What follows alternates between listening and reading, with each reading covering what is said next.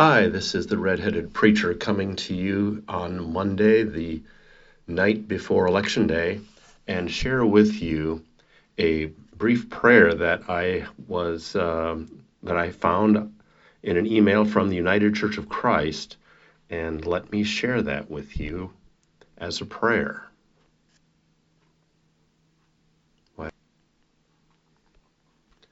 God of community, we seek you out today, yearning for your guidance, our minds filled with anticipation. We pray for a safe space to consider the issues and options in this election. We pray for calm in our neighborhoods and on the streets as we continue to cast our ballots and await the outcome of the election. We ask that you rain down your blessings on those who work to ensure that polling places are safe and accessible. We pray for their safety on Election Day. We know you go with us as we answer your call to act justly, love mercy, and walk humbly with you. In the name of Jesus, the risen Christ, the Prince of Peace, we pray. Amen. I hope you found this meaningful and that you were able to access it in time. Thank you, and God bless you, and God bless the United States of America as we seek to preserve, protect, and defend the Constitution of the United States of America and its democratic republic. Amen.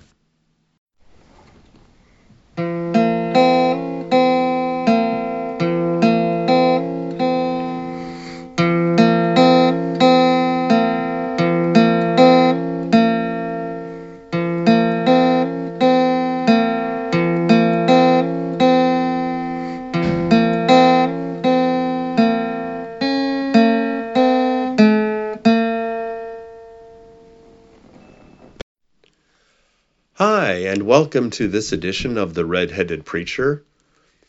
My name is Richard Lanford. I'm the Red-Headed Preacher of St. Peter's United Church of Christ in Skokie, Illinois, an open and affirming congregation within the United Church of Christ. Today, our lector is Molly Uchtman, who is a college student currently in Milwaukee, Wisconsin. And the scriptures that she's reading are from the book of Joshua and the Gospel according to Matthew. The homily title, it's a shortened version of a sermon. It's not that much shorter today, but it's a little bit. It is called Crossing Jordan 2020. And so I'll let you listen in on that, and I hope you find it encouraging and challenging. I know those are two words I've used before, but I also hope that you find it hopeful as we go through these days and the living of these days as people of faith. And so, without going any further, let's go into our 22nd Sunday after Pentecost. Our first reading is from the book of Joshua, chapter 3, verses 7 through 17. Our Hebrew scriptures so far have taken us to the death of Moses. Now, the new leader Joshua directs them in crossing the Jordan River into the Promised Land. The Lord said to Joshua, "This day I will begin to exalt you in the sight of all Israel, so that they may know that I will be with you as I was with Moses. You are the one who shall command the priests who bear the Ark of the Covenant. When you come to the edge of the waters of the Jordan, you shall stand still in the Jordan." Joshua then said to the Israelites, "Draw near and hear the words of the Lord your God." Joshua said, "By this you shall know that among you is the living God, who without fail will drive out from before you the Canaanites, the Hittites, the Hivites, Perizzites, Girgashites, Amorites, and Jebusites. The ark of the covenant of the Lord of all the earth is going to pass before you into the Jordan. So now select 12 men from among the tribes of Israel, one from each tribe. When the soles of the feet of the priests who bear the ark of the Lord of all the earth, rests in the waters of the Jordan flowing from above shall be cut off. They shall stand still in a single heap. When the people set out from their tents to cross over the Jordan, the priests bearing the Ark of the Covenant were in front of the people. Now the Jordan overflows all its banks through the time of the harvest. So when those who bore the ark had come to the Jordan, and the feet of the priests bearing the ark were dipped in the edge of the waters flowing from above stood still, rising up in a single heap far off at Adam, the city that is beside Zarethan, while those flowing towards the Sea of Arabah, the Dead Sea, were wholly cut off. Then the people crossed over opposite Jericho. While all Israel were crossing over on dry ground, the priests who bore the Ark of the Covenant of the Lord stood on dry ground in the middle of the Jordan, until the entire nation finished crossing over the Jordan. This ends the reading from Joshua. Our next reading is Matthew 23, verses 1 through 12. Jesus begins advising his disciples and the crowds on the scribes and Pharisees. Then Jesus said to the crowds and to his disciples, "The scribes and Pharisees sit on Moses' seat. Therefore, do what they teach you and follow it. But do not do as they do, for they do not practice what they teach. They tie up heavy burdens, hard to bear, and lay them on the shoulders of others, but they themselves are unwilling to lift a finger to move them. They do all their deeds to be seen by others, for they make their phylacteries broad and their fringes long. They love to have a place of honor at banquets and the best seats in the synagogues, and to be greeted with respect in the marketplaces, and to have people call them rabbi.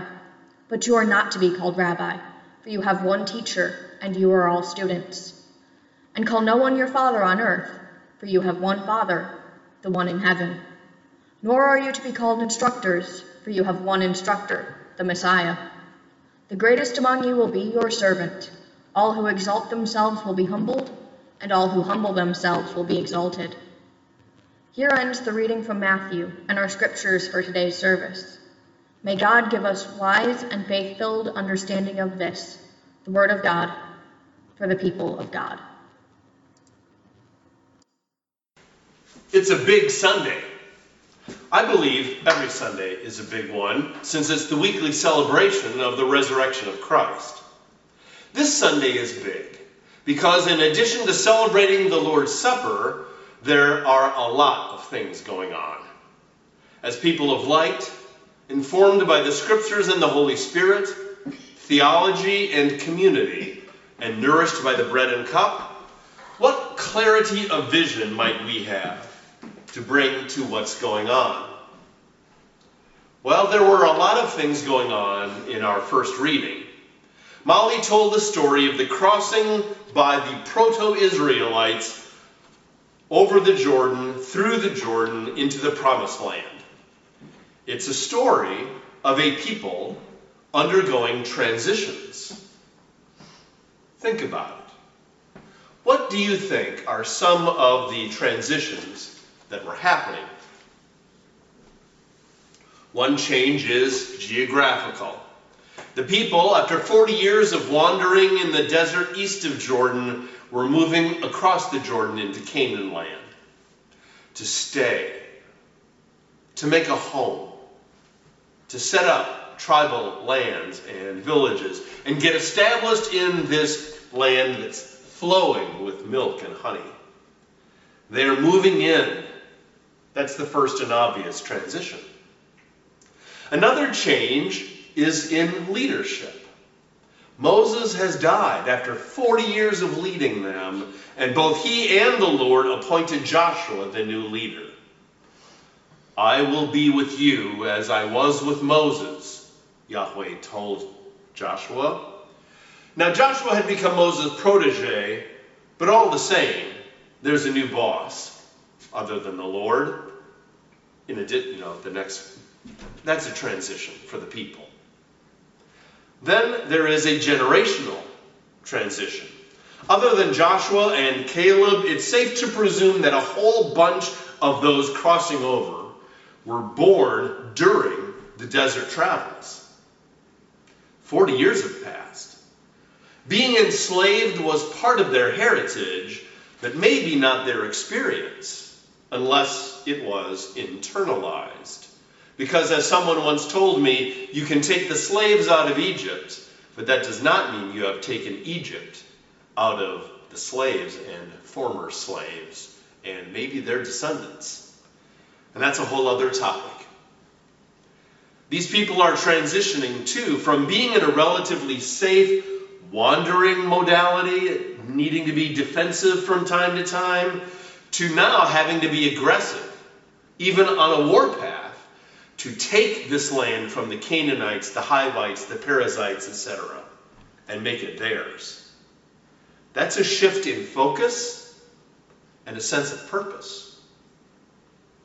Lastly, it's a shift into a new milieu, partly a cultural milieu, not only to becoming aggressive, but being in a new place with new religions around you and discovering how to get along between each other when they'll be in villages and in tribes and broken up. The Israelites will ultimately go their separate ways into their tribal lands.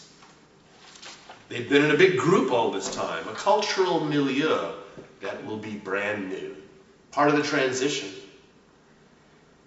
Well, crossing the Jordan involved and represented a lot of transitions.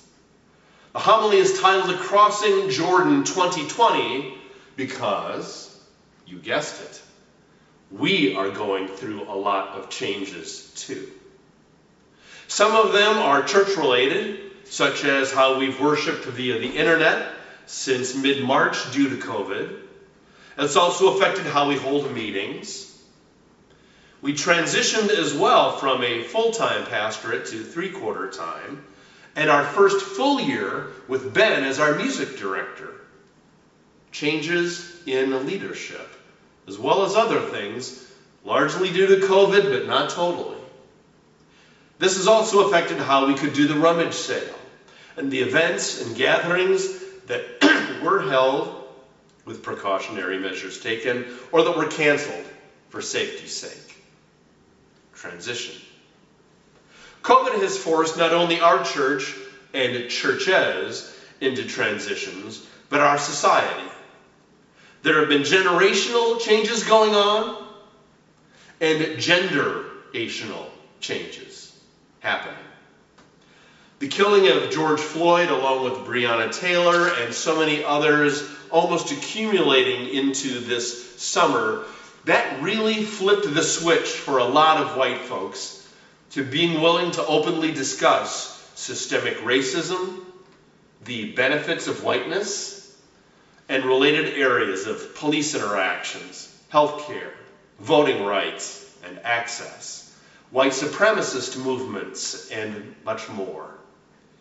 That is a transition for this country, which I hope is far from finished, if it is ever, really. I hope our people remain engaged for a transformation to equal justice under the law for all. Another transition coming upon us is the elections. This is the last Sunday before Election Day. Whether there is a change in leadership in Washington and elsewhere or not, transitions are coming. There may be violence, which also pushes our national identity out of its comfort zone. There may be civil disobedience, which is more in our comfort zone as Americans and as followers of Jesus Christ.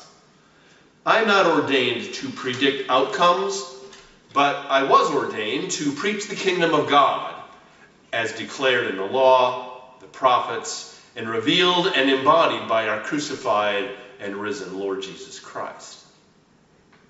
Whenever we undergo transitions, it is imperative that the church be guided by the values of God's realm.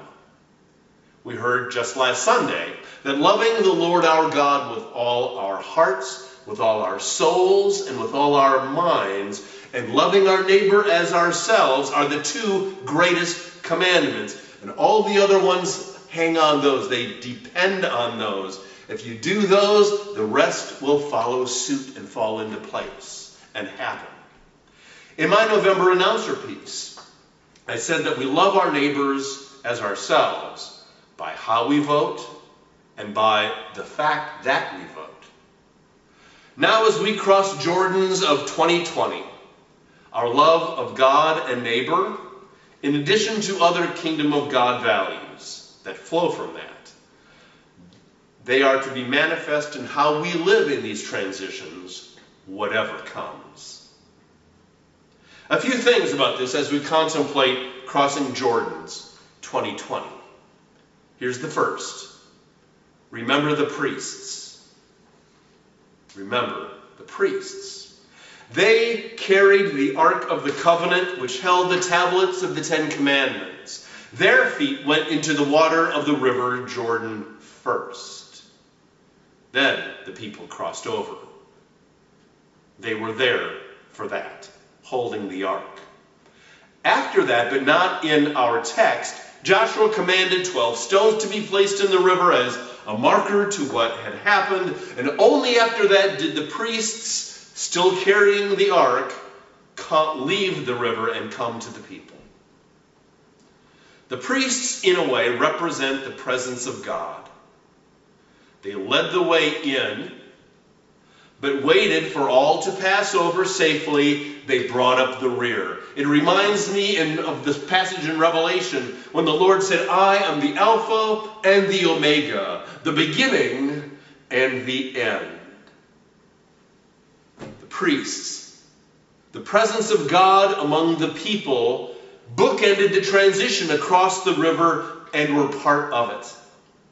They were, or God was, and is, always present through God's servants, God's people, and the free Holy Spirit. Whenever you and I, America, or St. Peter's United Church of Christ in Skokie undergo change, which is usually scary, nobody leaves the warm circle of the familiar without pain. Never forget God is present. The transitions may well be sanctified. God is at work. Here's another. In Matthew 23, Jesus pointed out the hypocrisy of the scribes and the Pharisees. Quote, they sit on Moses' seat, therefore do whatever they teach you, but do not do what they do, for they do not practice what they teach. He goes on to describe how they are cruel and how they burden others with details of law and custom while neither helping them nor doing the same unto themselves. And here's the killer verse. They do all their deeds in order to be seen by others. All their deeds to get attention and maintain their status in the eyes of the people. Where's God? Where's love for the neighbor or for the poor?